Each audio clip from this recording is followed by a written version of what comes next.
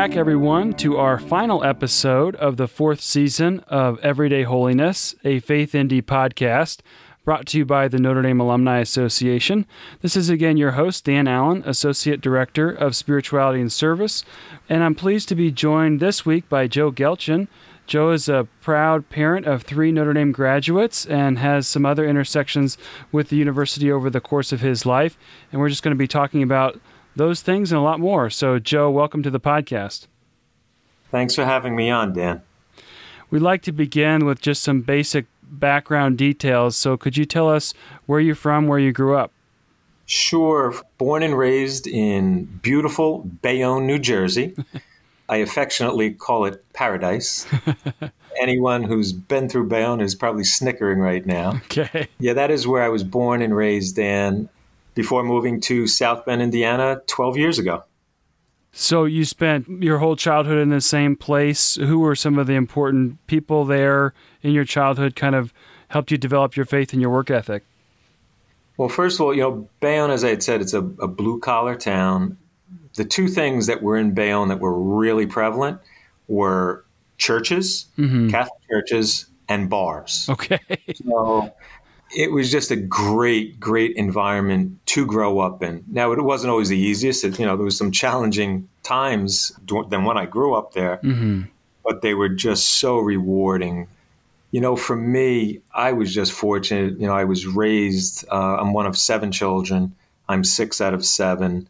I had the good fortune of being raised by 2 just extraordinarily beautiful people in my mom and my dad. And a wonderful grandmother who happened to be blind, Mary Irene Citizen, who lived with us my entire life.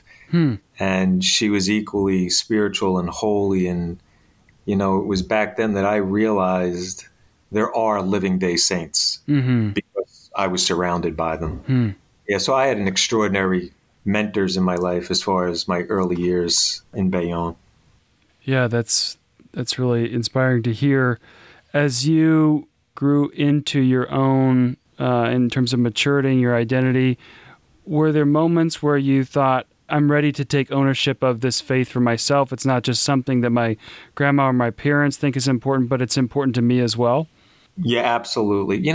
For me, Dan, I knew at a young age, independent of the influence my parents had on me, that God was a big part of my life, that he made me for a reason. And you find out those reasons as you go on in dribs and drabs. And yeah, I remembered it clearly, like laying in bed. I had a bedroom up in my attic in our home, and it was a hot summer night. And I don't know how old I was, but I was 10. And looking out that window, 1 o'clock in the morning, it was quiet and hot, and I just felt his presence, and I always knew he was with me through it all. And then he just kept showing himself as I got older, and I think the great thing for me was he never quit on me. He just, through all my shortcomings, and they are many, and it would take a whole other podcast. That's a different podcast, right? But I really do, and I still have them. But to your point, I knew at a young age that God was with me, and that He had a purpose for me. And I'm just always, to this very day, I'm trying to find out what that purpose is and where He wants me to go. Yeah, I think that's a really important point, because on this podcast, sometimes we talk about different moments of discernment and trying to find God's will in all this, but it's not always, there's the big discernment moments, but there's this ongoing nature of even down to every day, what is God calling me to do today? So I think that constant dialogue through prayer is something that's really essential for that. Yeah. So you mentioned some of the challenges, though. What were some of the moments of adversity and challenge that you think shaped you and helped you later on in life? Well, I think as a young kid growing up in Bayonne, and to get that piece of paradise I'm talking about, so we grew up in schoolyards, and it wasn't a schoolyard like you would know today, where kids are just lining up to go into classrooms and playing kickball. these are schoolyards where it was an abundance of all ages of guys. And so from the age of 7 or 8 years old, I'd find myself in those schoolyards because I had older brothers and sisters and Right. brothers there. And there were all kinds of people that came to that schoolyard, and you learned and heard everything you pray your child today doesn't learn or hear. Okay. I mean, Yeah. how to play craps against a wall, how to play cards, use language you should never use. And I was just around it. And it was just a crazy environment. But through it, it made me stronger. You know, you learned a lot. You learned how to use your hands for sure. You settled things in different ways, and it didn't take long to settle an argument. And then you shrug it off and go. Now, I never subscribed to that. I don't believe in fighting. I think it's the easy way out. And I've changed dramatically over the years. But you never quite lose all of it. And, you know, when I had that, you know, I took up boxing at a young age. And I actually stopped. I probably never shared this with a lot of people. I stopped because, well, a couple of reasons. One, I found true love in my life and my wife at a young age in high school. But I didn't want to hurt anybody. Yeah. And that's not to frame it like, oh, I was some tough guy, because I don't believe I am. But God did give me a certain inner strength that I carried with me, and I attribute it all to Him. So it was His fault. When I was overly aggressive, I blame it on Him.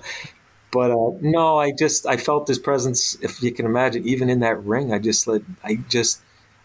could not be beat when He was with me, and I think that mindset and that belief, and my belief in Him, has guided me and carried me to this very day as I'm sitting here chatting with you. Sure. I don't walk with a lot of fear because I know He's with me. And it just feel so abundantly blessed in what He's given me, in my wife, in my children, knowing where I came from and where I am now and where I continue to go is just so uplifting for me. I pinch myself and shake my head and say, why me? Why are you so good to me? I mean, there's certain principles like that can apply in multiple venues. And so I think that confidence because of being with God is a really great thing. So you mentioned high school, you met your wife there. What was your education like in those high school and even, you know, looking towards college? Okay, I'll get to the education, but I'm going to start with my wife, Okay. because you had mentioned earlier some things in your life or turning points, and the single biggest moment in my life was sitting in that schoolyard and my wife walked in, and I was a junior in high school, she was a sophomore, and I said to my best friend sitting next to me, I said, I am going to marry her someday. Wow. Yeah, I know, really. What a statement from a young idiot in the schoolyard. But I believed it. I saw her, and she gets mad every time I refer to this story, but she knows it's true. I saw her and said, I will marry her one day. And I didn't ask her out right away, and it's probably a blessing that I didn't, because I just wasn't really ready for that at that moment. And I waited a good year, asked her out. We went to her junior prom, my senior prom, and to this day, it's the single greatest thing that has ever happened to me, and put me on a path of purpose. And through her, you know, my life just got better. I mean, having our children, when I said I don't know what we're supposed to be in life, I think I found that my purpose was to be a father. I never knew that was a calling, Right. until I got older. And I say this daily prayer. I know it by heart, and it's a little prayer, and I say it every morning, Dan. It's, Dear God, my Heavenly Father, thank you for my call to be a father. And thank you for my children, each a precious gift from you. And it goes on. And that's all because of my wife, Suzanne. So I had to put that in, because it is such an important bedrock in my life. Absolutely. You know, the other part, the schooling aspect, listen, I breezed through school. I never, and it's one of my regrets, I never gave it my all. I went to Catholic grade school, St. Vincent de Paul in Bayonne. I went to Marist High School, taught by the Marist brothers in Bayonne. And it was a great experience. And I did apply myself there. But I lost my steam. College, I had to go to a local state college where I commuted. And to be candid with you, I didn't care. Mm-hmm. I just wanted to get it over with because I was working full-time and going to school full-time. And I knew the one thing I wanted to do was marry my wife, Suzanne. And we did. As soon as she got out of college, we did get married, and we've been blessed for many years now. And so schooling just wasn't high on my list. Now, I never tell that to my kids, but because of my lack of polish and aptitude, they kind of get that I didn't pay attention in school. And I'm proud to say they inherited their mom's genes as far as that goes, because each and every one of our children, Matt, Ryan, and Casey, every one of them were summa cum laude from BC and from Notre Dame. Wow. And all have advanced degrees, and that is all my wife. So I am not the educator. Don't let me teach your kids. Okay. Marrying up, that's always a good... that's an understatement. Well, that's good. So you mentioned you were working while you were in college. Did that relate to what you eventually started out in as a career once you finished college? So I had multiple jobs through college, like I think many college students do. Sure. I mopped floors at Bristol Myers Squibb in a factory in Hillside, New Jersey. I bartended. I religiously bartended all those years, 1 or 2 nights a week or a Saturday, whatever I could grab at local taverns in Bayonne. And then, and there was an assortment of other jobs. And then until I did get a job as a front desk clerk at the Sheraton Newark Airport Hotel. Mm-hmm. And I fell in love with that business. I think it was just the interactions with the guests coming in and out. And as a kid, I never got to go to hotels. I think I was in one hotel my entire life prior to that, because we just didn't have the money to go to them. Sure. And even when it was a hotel, I think it was a motel. Right, yeah. Doors on the outside, right? Yeah, the doors were on the outside, and the pool had half water in it. But so I took that job, and I literally loved it. And I knew for some reason I was supposed to be in that business. And I did it, and I did it for quite a while, and it became very fruitful for me. And so it was the hotel business. It was a lion's share of my career in the workforce. So I assumed you moved up from the front desk. What were some of the steps in your career as you moved up in the hotel business? There were a lot of steps. So front desk is, similar to working. It's a low-level position. I was a front desk clerk. They call them front desk agents now. Mm-hmm. But I was a front desk clerk. And then from there, they gave me the ability to learn about food and beverage. And I worked in the restaurants. I worked in the engineering department and so on, and just one role to another, and then back to front office, where I was a front office manager and rooms director. And so the training I received was really remarkable. And then I switched over to New York City. I worked in Manhattan hotels, the Sheraton Manhattan, which was the City Squire back then, and it was a big hotel in New York, and then on to the Sheraton New York. And then ultimately I became the general manager of the Sheraton New York, which was the largest hotel in the Starwood portfolio and largest and biggest money producing hotel in the world for them. Mm-hmm. So I ran that property, and then I became a vice president of the region and ran a bunch of brands for them, and then ultimately ran the Sheraton brand for Starwood worldwide. So I stuck with it and climbed the ranks, and was very, very fortunate and abundantly blessed from a kid with a sketchy educational background. I was teasing you before we got on. When you said, "Where'd I go to school?" I said, Harvard, because I always tease everyone, Harvard on the Boulevard, Jersey City State College. But I think it proved to me, now I'm 60 years old and looking back, that's only possible with God on your side. Because I certainly didn't come from the pedigree that many others did, that I had crossed along my career. And it was him. It was him and his guidance and belief in me. For some reason, he wanted me to find some success in it, and I did. Mm-hmm. So it was a beautiful, wonderful run. Yeah, I think if we're honest, we all have, unless we're born royalty or something, we have those moments of looking how God has blessed our lives sometimes and say, how did a kid from such and such place get to be here or get to do this? Were there some moments like that where you looked back and just kind of marveled at the way that God was blessing you?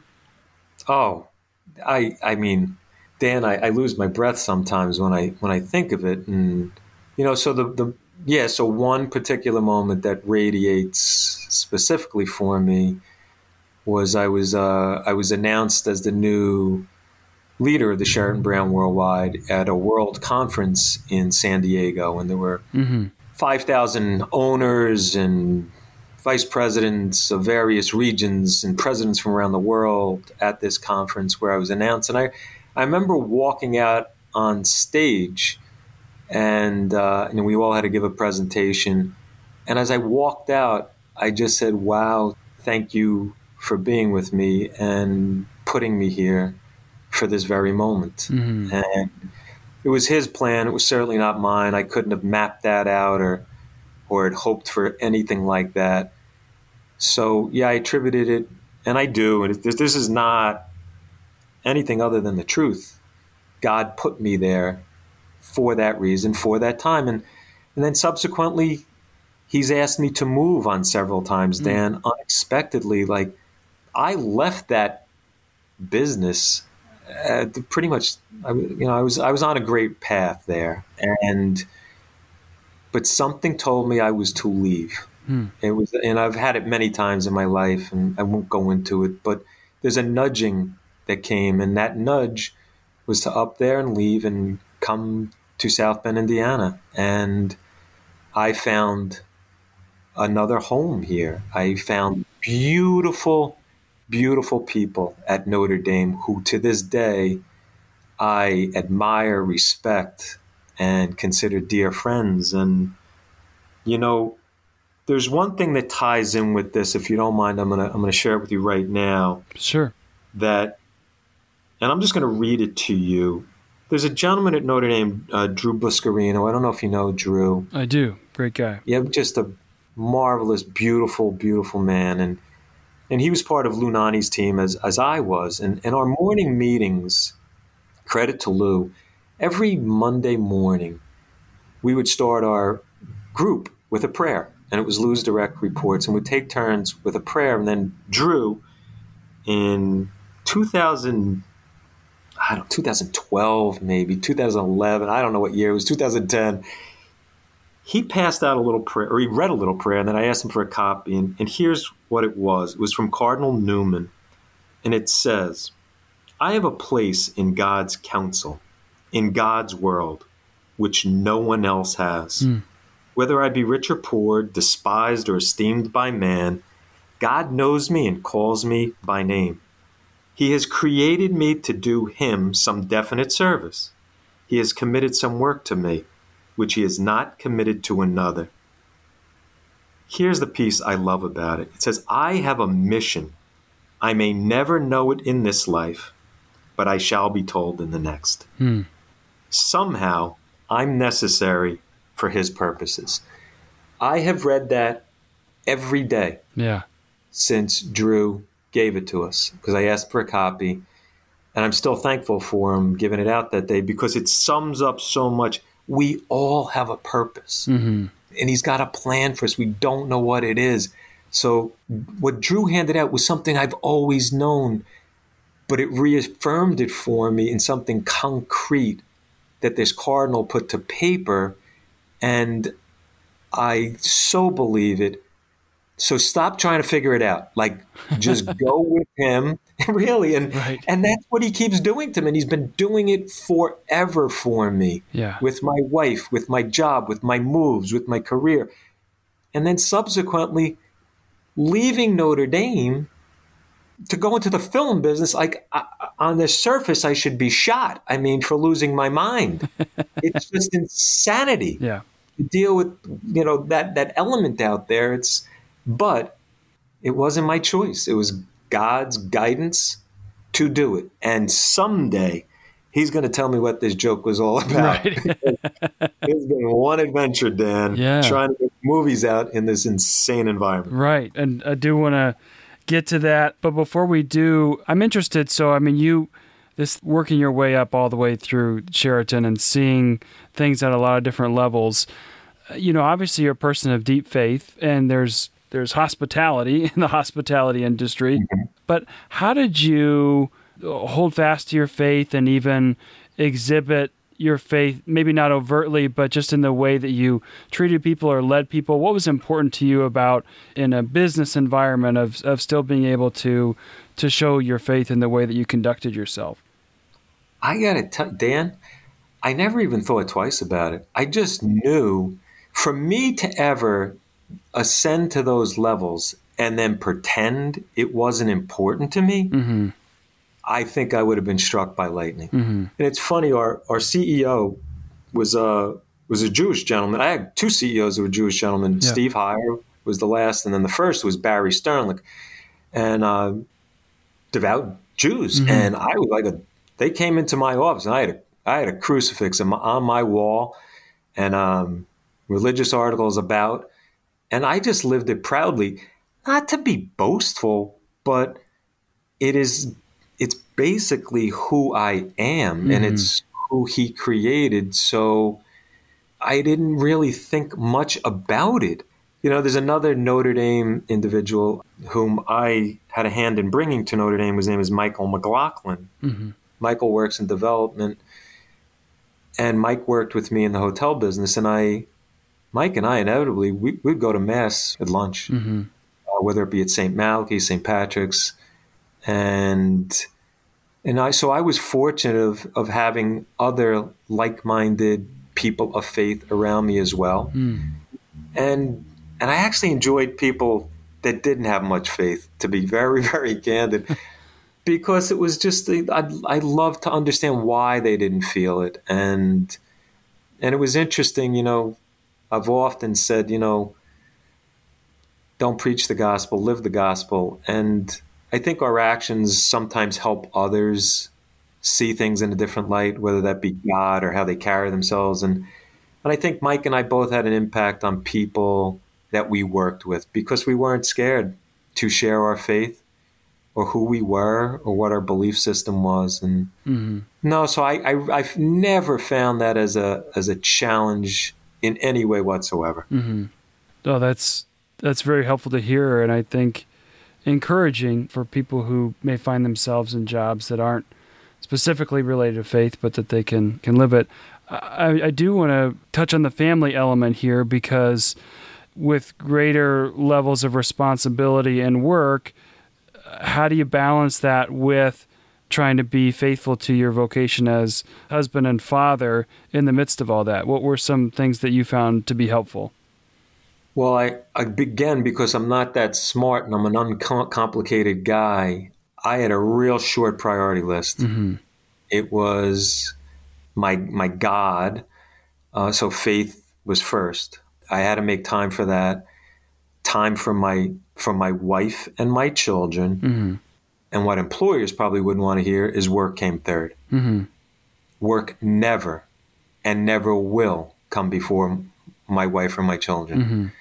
And somehow, again, by the grace of God, Dan, I was running hotels, and I'd jump in that car and go home and coach Little League baseball or Little League or PAL basketball from New York City. I would absolutely drive like a madman to get home, and for some unforeseen reason, they allowed me to do it. I think they knew that it was important to me. Sure. And then I found that at Notre Dame as well. It was actually much easier at Notre Dame because my children were getting older. Yeah. The boys, one son was graduating Notre Dame when I was arriving, and the other was a junior in college. And Casey was the only one. She was entered 8th grade when we arrived out here. But being you're so close, you can always scoot out, watch a game, get back, go see her play tennis, get back to work. And Notre Dame was so accommodating with that. And I think it's without abusing it. But I always found balance to be easy, but if push came to shove, my family was going to win, because my belief, you can fire me, but you cannot hurt me, because you could take my job away, but I'll be darned if you take my family away or damage that relationship in any way. So yeah, I really, that's a sensitive piece for me, but it's black and white. Well, it's great to hear. I mean, I think we can all get caught up in the trap of self-importance or self-aggrandizement as it relates to our work. And sometimes, and I'm talking here as a husband and father, sometimes it can say, well, I'm working really hard at work to support my family, so sometimes I have to, put them second or put them on the back burner. But what I'm hearing from you is keeping those priorities of faith, family, and then work straight. It didn't preclude you from succeeding at work, but you also your family didn't have to suffer, I guess, unduly, it sounds like, because you were sometimes what we say married to your job, if you will.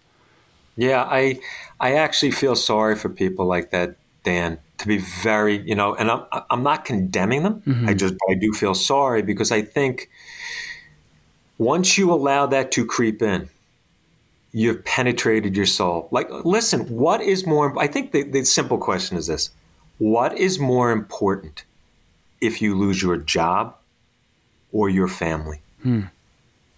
And so everyone should ask themselves that. Now, I'm not saying be disrespectful for your job. That's not what I'm saying. But I'd be leery of hiring anybody who told me work was more important than their family. So you can't, it's like, you can't answer to two gods. Which is it? Right. So, yeah, again, that's just black and white for me. Not trying to critique or tell anyone how they should live their life or prioritize. But for me, that is like the easiest question you're going to ask me today. Well, that's good. Try and ramp it up here. So what was this whole decision to leave Sheridan, come to South Bend, work at Notre Dame? Can you take us through some of those discussions and moments? Yeah, again, here I am. I had a wonderful job in New York City, but, I had felt, I think I used the word rumbling or tugging at me when I was at the Sheraton. I was working from the world headquarters up in White Plains, New York. And yeah, I just knew it was going to be time to leave. So, they literally collectively thought I had lost my mind. And I remember the CEO at the time saying to me, "You've got to be joking. I mean, you don't get to take these options with you." And so I was leaving quite a bit of money behind. But then again, money never guided me. It just doesn't. When you come from very little and you attain a little, you're like, I could always go back to small, simple. But and we never made it complicated for ourselves. So we never lavished ourselves with too much. So, and I think that was the key. My wife and I always were grounded in simplicity. But I just knew I was supposed to leave. And people said, well, what are you going to do out there? So I'd have no idea. All I know is I'm supposed to be out there. And so when we built this home here, Dan, we built real close to campus. Again, when I was walking on campus, so I'll take you back a little. I mean, we had come out for years just to visit Notre Dame. I grew up as a kid, Irish Catholic, loving Notre Dame. That was that Golden Dome and that special place where only rich, smart Catholic kids could go. And then they had a football team to boot that was spectacular. And I remember as a kid saying, why does anyone play Notre Dame? They know they're going to lose. That's how good they were then.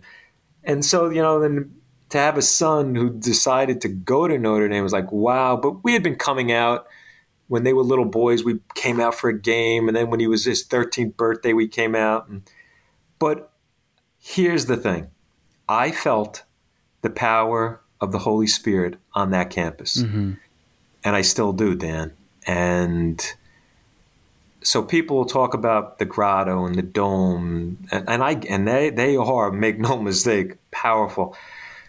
But I've always felt the Holy Spirit on those grounds. And my wife and I said, we need to be closer to this place, this wonderful area. And we did. And then sure enough, opportunity presented itself, because I had planned on just working out of my home, doing some consulting work. Mm-hmm.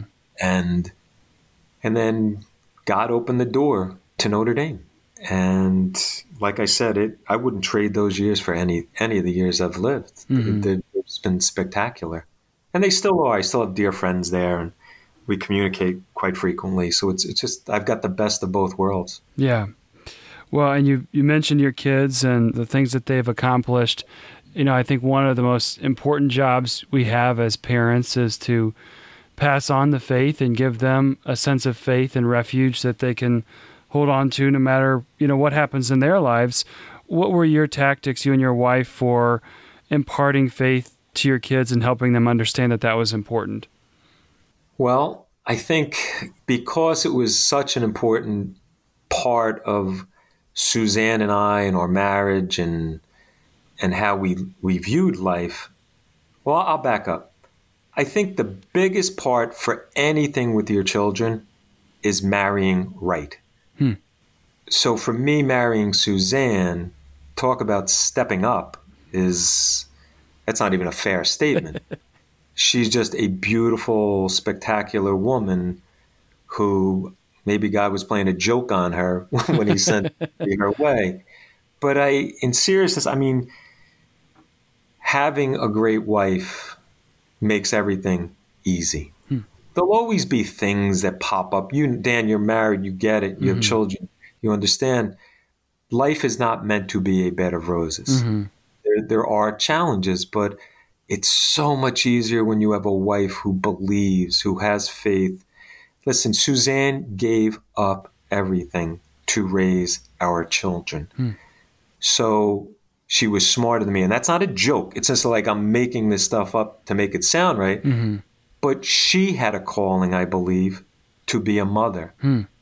And when we had always said, we'll have a child and you go back to work. And well, we had Matt, and 15 months later, we were blessed with our another son, Ryan. So there was no window to go back to work. And then we looked at each other and said, hey, no, home is where you want it. It's where she wanted to be, not where I wanted. And then, so she never went back. And then God blessed us again 6 years later with Casey. So, passing on the faith is showering them with love and talking to them about God. And more importantly, let it be visible in your actions as parents. And Suzanne brought that every day in my absence when I was working. And Dan, I'll say this, when we were starting out, we were sucking wind. When I talk about, when I left Sheraton, I had a big job. It wasn't like that. That front desk clerk was not that big. Right. So it was, we really, I remember a hot water heater going and wondering how we were going to replace it. Yeah. So, and I think what makes it rewarding now is we made those decisions to purposely have no money because the priority was our children. And it always was, and it always will be. And I think we've been rewarded because of that, because if you haven't met my children, you should, because they're great, beautiful, better than their father people. Yeah, I mean, there's a sense of you don't get those years back, and they're not unlimited. And the investments of faith and love that we make in our children can flower and grow with God's grace in ways that we couldn't even imagine. So I think that's always one of the great blessings as parents is if you get to the point and can see your children flourish in their own vocations, to say, it's not all me, but I at least cooperated with God's grace, or we cooperated with God's grace to see that happen. Yes, exactly. And you talk about examples, and I referenced Suzanne. Suzanne had it in her life with her parents, who were just wonderful, wonderful people. I had it with mine. I grew up, Dan, and I remember I eulogized my dad on his passing, and what came to mind, what I told her, when I said, I grew up going to bed, seeing my dad fall asleep with a rosary in his hand, saying his night prayers, and And I woke up in the morning to see him on his knees in his morning prayers. I mean, he was just a beautiful, powerful man. So no words are spoken, just he lived his faith. Just living it. Yeah. Exactly. And so I just try as best I can in my limited abilities to try and live a decent life with all of my weaknesses. But if not for Suzanne, none of this is possible. Mm-hmm. And without God's grace, obviously. Right. Yeah. Often shown to us through those we love and who love us. While we're talking about this, I have to say this, Dan. It's probably a little off talk, but I'm mentioning Suzanne so much. I think women and mothers, just mothers in general, I don't think they get the credit they deserve. They are the backbone of everything important in a family. Mm-hmm. And dads, we get all the credit, and for whatever reason, it's silly. But it's moms, and I think the Blessed Mother and women of the Bible are a prime example of that. They're strong.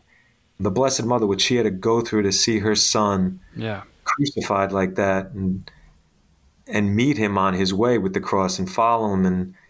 But just mothers are just such powerful forces in a child's life that my admiration for women and mothers is just unmeasurable.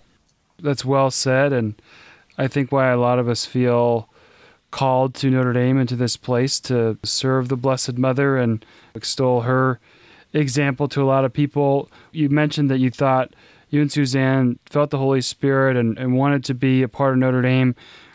But when you got here and started working here, was that confirmed? What were some of the best moments of being here while you were working here? Well, there's an abundance of great moments. I think for me, the biggest eye-opener, there were many. So, on the surface, it was just, I've often told people, and someone asked me not too long ago, tell me about some of the people at Notre Dame. And I said, sure, they're some of the smartest, kindest, humblest people I have ever met. Mm-hmm. And that's pretty much sums up the integrity of the type of people that Notre Dame attracts. What was really moving for me, and is to this very day, is I had the good fortune of working, with Lou and that development team in university relations. And through my role, I met some of the biggest donors that Notre Dame has. Mm-hmm. And those individuals are the difference makers and that have left a mark on my life. Mm-hmm. Their goodness, their willingness to give with nothing in return.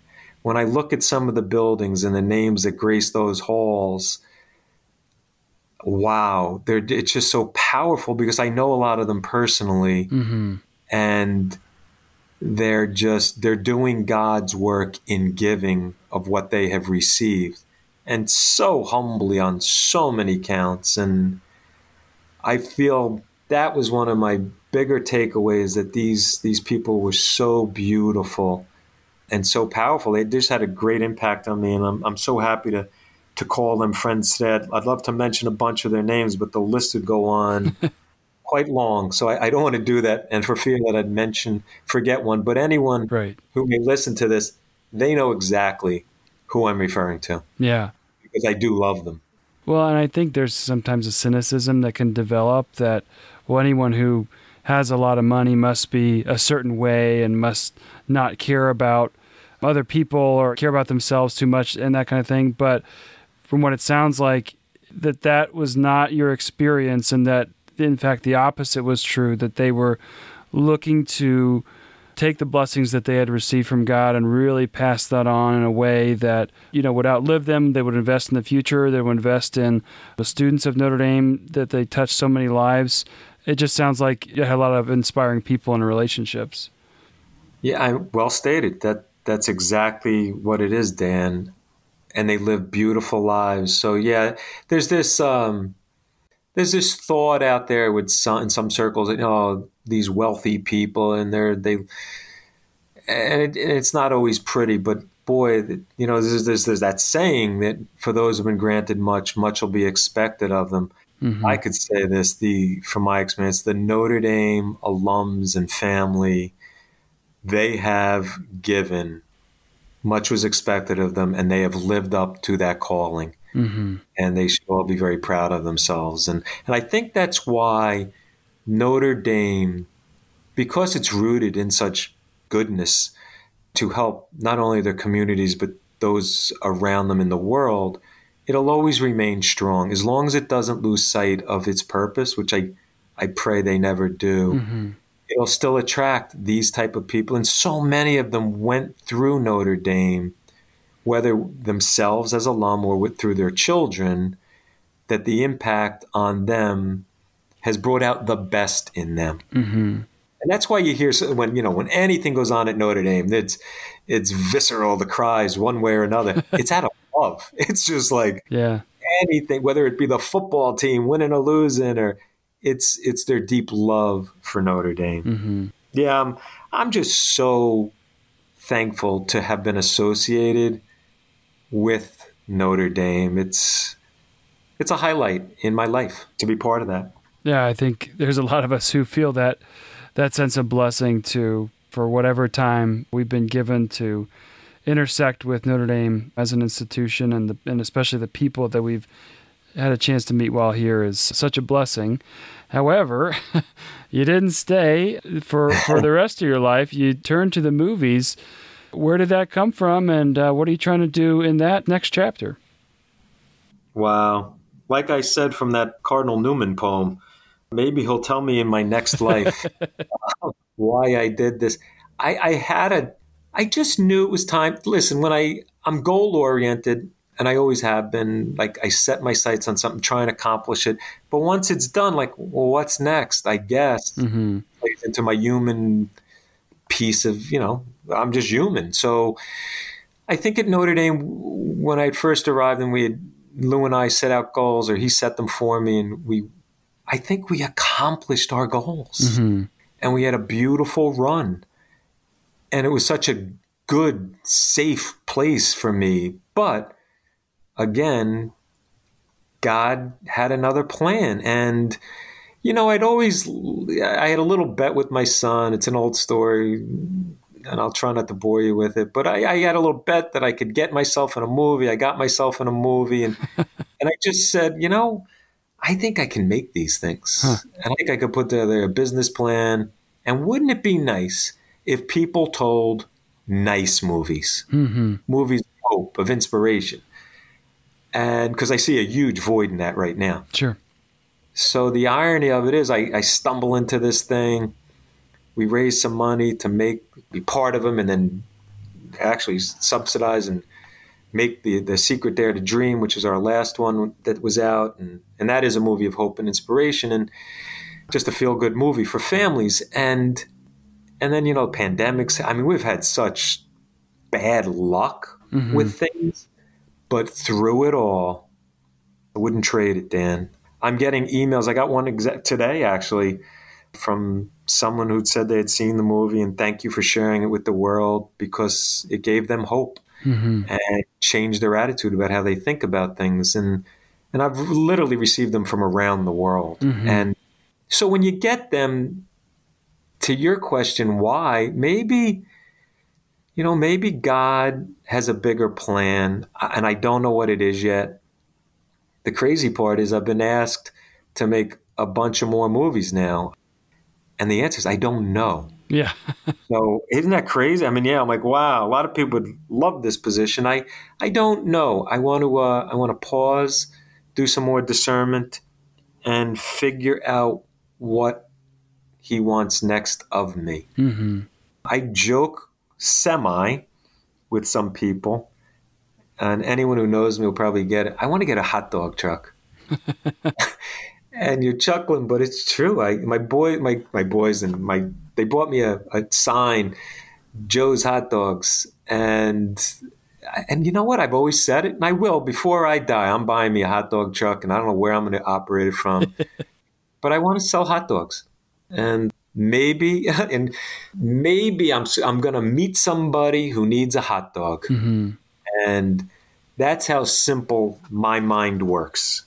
I try not to question what he wants of me, and then just do it. And it sounds like you've got a lot of opportunities in front of you and things to things to consider. Earlier this season, we talked to Father David Guffey with Family Theater Productions, and they just released the film Pray about Father Patrick Peyton, and it was his assertion that there's space there in Hollywood for really high-quality, values-based, meaningful films, but it requires the effort and people to make them. It sounds like even in your stepping into the industry, seeing some early success there, that you found that to be the case as well, that there's a place and an audience who want to see films of meaning. Would that be accurate?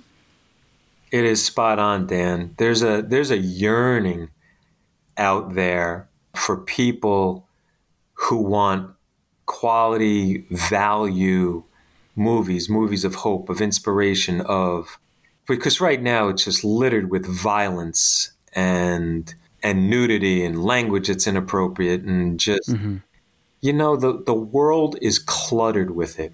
And, you can only handle so much. Your body is what you take in. You eat junk, you're going to have some problems inside. I think the same thing is with your mind. If you clutter it with filth, what do you expect your thought process to be? Yeah. Or if you clutter it with violence, or if you clutter it with whatever that's inappropriate.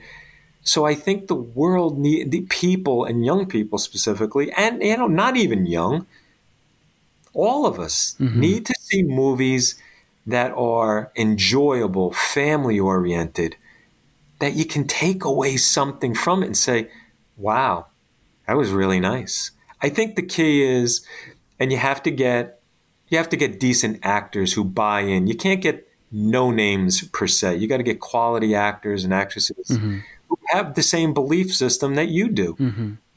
You know what? Even with this last movie, I keep referring to. I've got a bigger one out right now, but I'm not here to plug movies, so I'm not going to mention the name of it. But The Secret Dare to Dream that we did, we had so many little lines in there that referenced God. It referenced miracles. I remember the director saying to me, "Hey, I wasn't hired to make a religious movie." I said, "No, but I hired you, and this is the movie you're making." A real short conversation.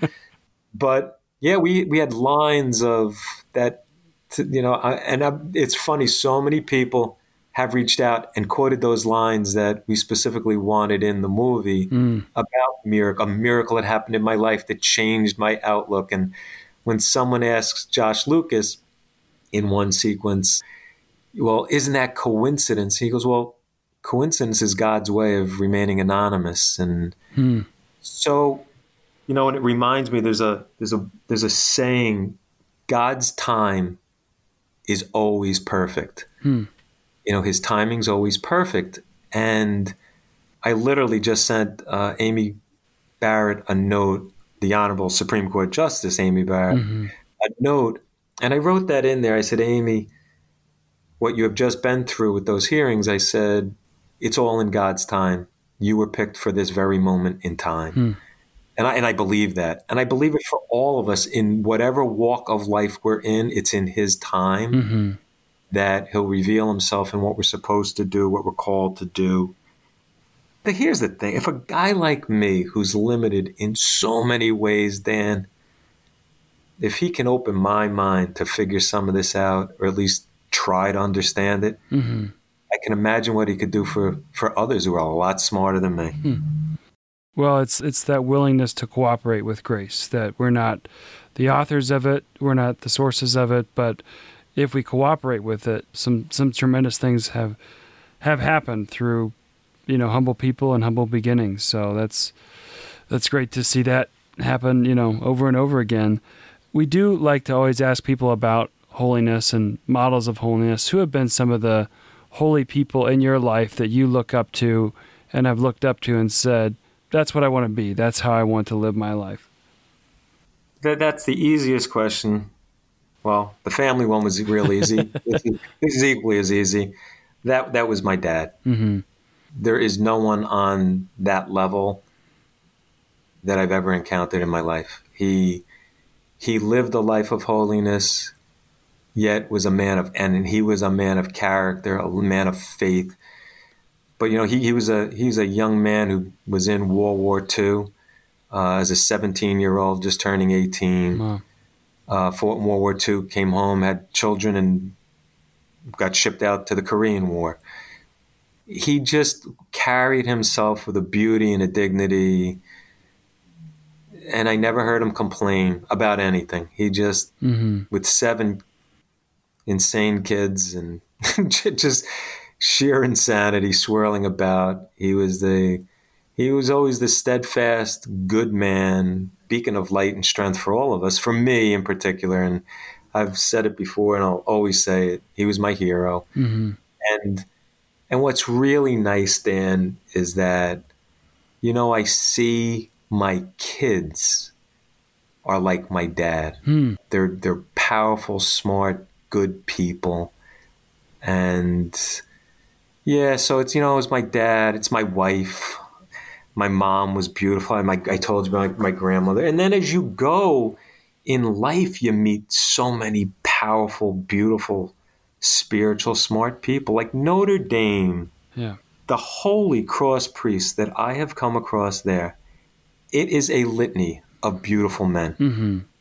My respect for them cannot be measured. And it'd be embarrassing to start rattling off all of their names because there's just too many that I'd be fearful of missing one. But they've left a wonderful impact on me that I continually carry with me. But yeah, my dad was top of the food chain there. And my mother-in-law was beautiful, and her parents were beautiful. And so there you go. When I look back, I was surrounded by them. Yeah. And so it made it easy. I guess I was just dealt a hand, maybe more fortunate than others. And so I'm very thankful for that. No, it's a beautiful blessing to realize that. And then the question is, well, what do we do with that? How do we live our lives in a way? And I think your point about Notre Dame being filled, the Notre Dame family being filled with a lot of holy people, that's what kind of gave me and the team here the inspiration to start the podcast, is just the experience of meeting so many wonderful holy people and thinking, I'd love to tell some of these stories. I'd love to get some of these stories out there because it's been a blessing in my life, but maybe it could be a blessing to a lot of people as well. So that point certainly resonates with me. So what you just said about, I think, I did not want to do this podcast or this I just, for personal reasons, I don't feel adequate enough to be in the level of some of the guests you've had that have gone before me. But the reason I did it was ultimately I prayed about it because I hemmed and hawed for a few weeks, Dan. And I did say to you, I said, you may lose your job after this one. We're doing okay. Whatever, we'll get through it. What came to me was, if anything comes of this, if anyone decides to listen to it, maybe they will realize it's just simple people that God can touch. It's for all of us. Not that I have a patent on anything, because I know I don't. I just know it's for regular people. When I was a young boy, I always thought, holiness is if you became a priest or a brother or a nun or something like that. And I was so wrong. And I think, again, meeting my wife and being a father, realizing being a father is a calling. And it's proved to be the greatest calling I have ever had and will have. And so I did it for that reason, just to say, hey, normal Joes, it's okay to be normal, and because God's got a place for all of us. And just do your best, whatever that may be. But seek him out, because he's there. He's looking for us and wants to be with us. Well, I'm glad you came on. I think it's been certainly an inspiring story for me, and I think it will be for a lot of people, that my story isn't going to look like yours, and no one else's either, because you've tried to be faithful, as you were quoting that prayer from Cardinal Newman, being faithful to the plan that God has for you, even though you may not realize it. So thank you for sharing your story, and prayers to your future successes, whether it's with more Films of Meeting or the hot dog truck or whatever God has for you next. It's been a real pleasure to talk with you today, Joe.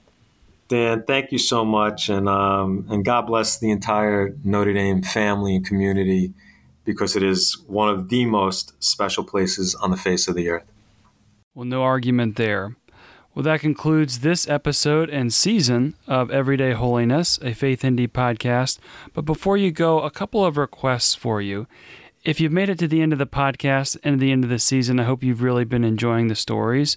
Would you consider going on iTunes and giving us a 5-star rating?